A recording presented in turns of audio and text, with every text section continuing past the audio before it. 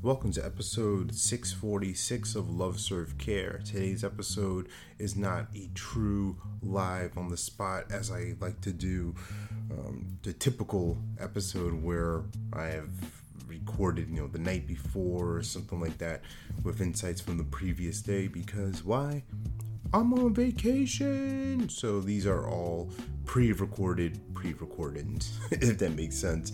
So next few days, you'll be hearing things that I drip and drap over the course of 4 or 5 days as I'm spending time with family and friends up north, right? Because that's what we do. And I wanted to think about that as far as this fun tradition that we've created, that we started since we've moved from New York to North Carolina 5 years ago. And what we've been able to do around this time, especially since it's my daughter's birthday, is go up north to visit our friends and family. And it's a nice opportunity to just breathe, take a powwow, a brief sabbatical, if you want to call it that, and then come back home, recharged, renewed, and ready to close out the rest of the year.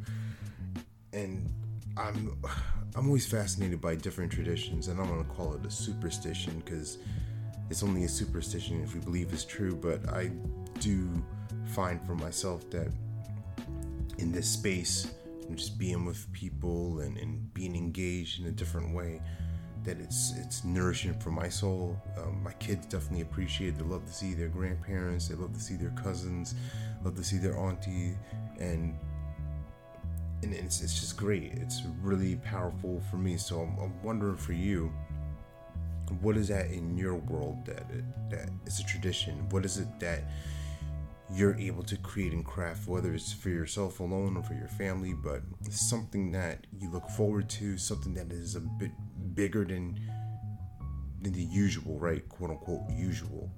And then how do you go and execute that? How do you go about being with people, slowing yourself down, not being at the beach and thinking about the office, then going to the office and thinking about the beach, right? We want to be in a state of completion, a state of relaxation, so you're not burning out, so you're not in this heavy, oh my goodness, it has to be done this way and all that energy. No, your tradition is I carve out a week, maybe sometimes it's a month, whatever it looks like for you, and that's maybe the next evolution for me, right, of carving out months that I do nothing. But that's to come, and that's also something I get to create.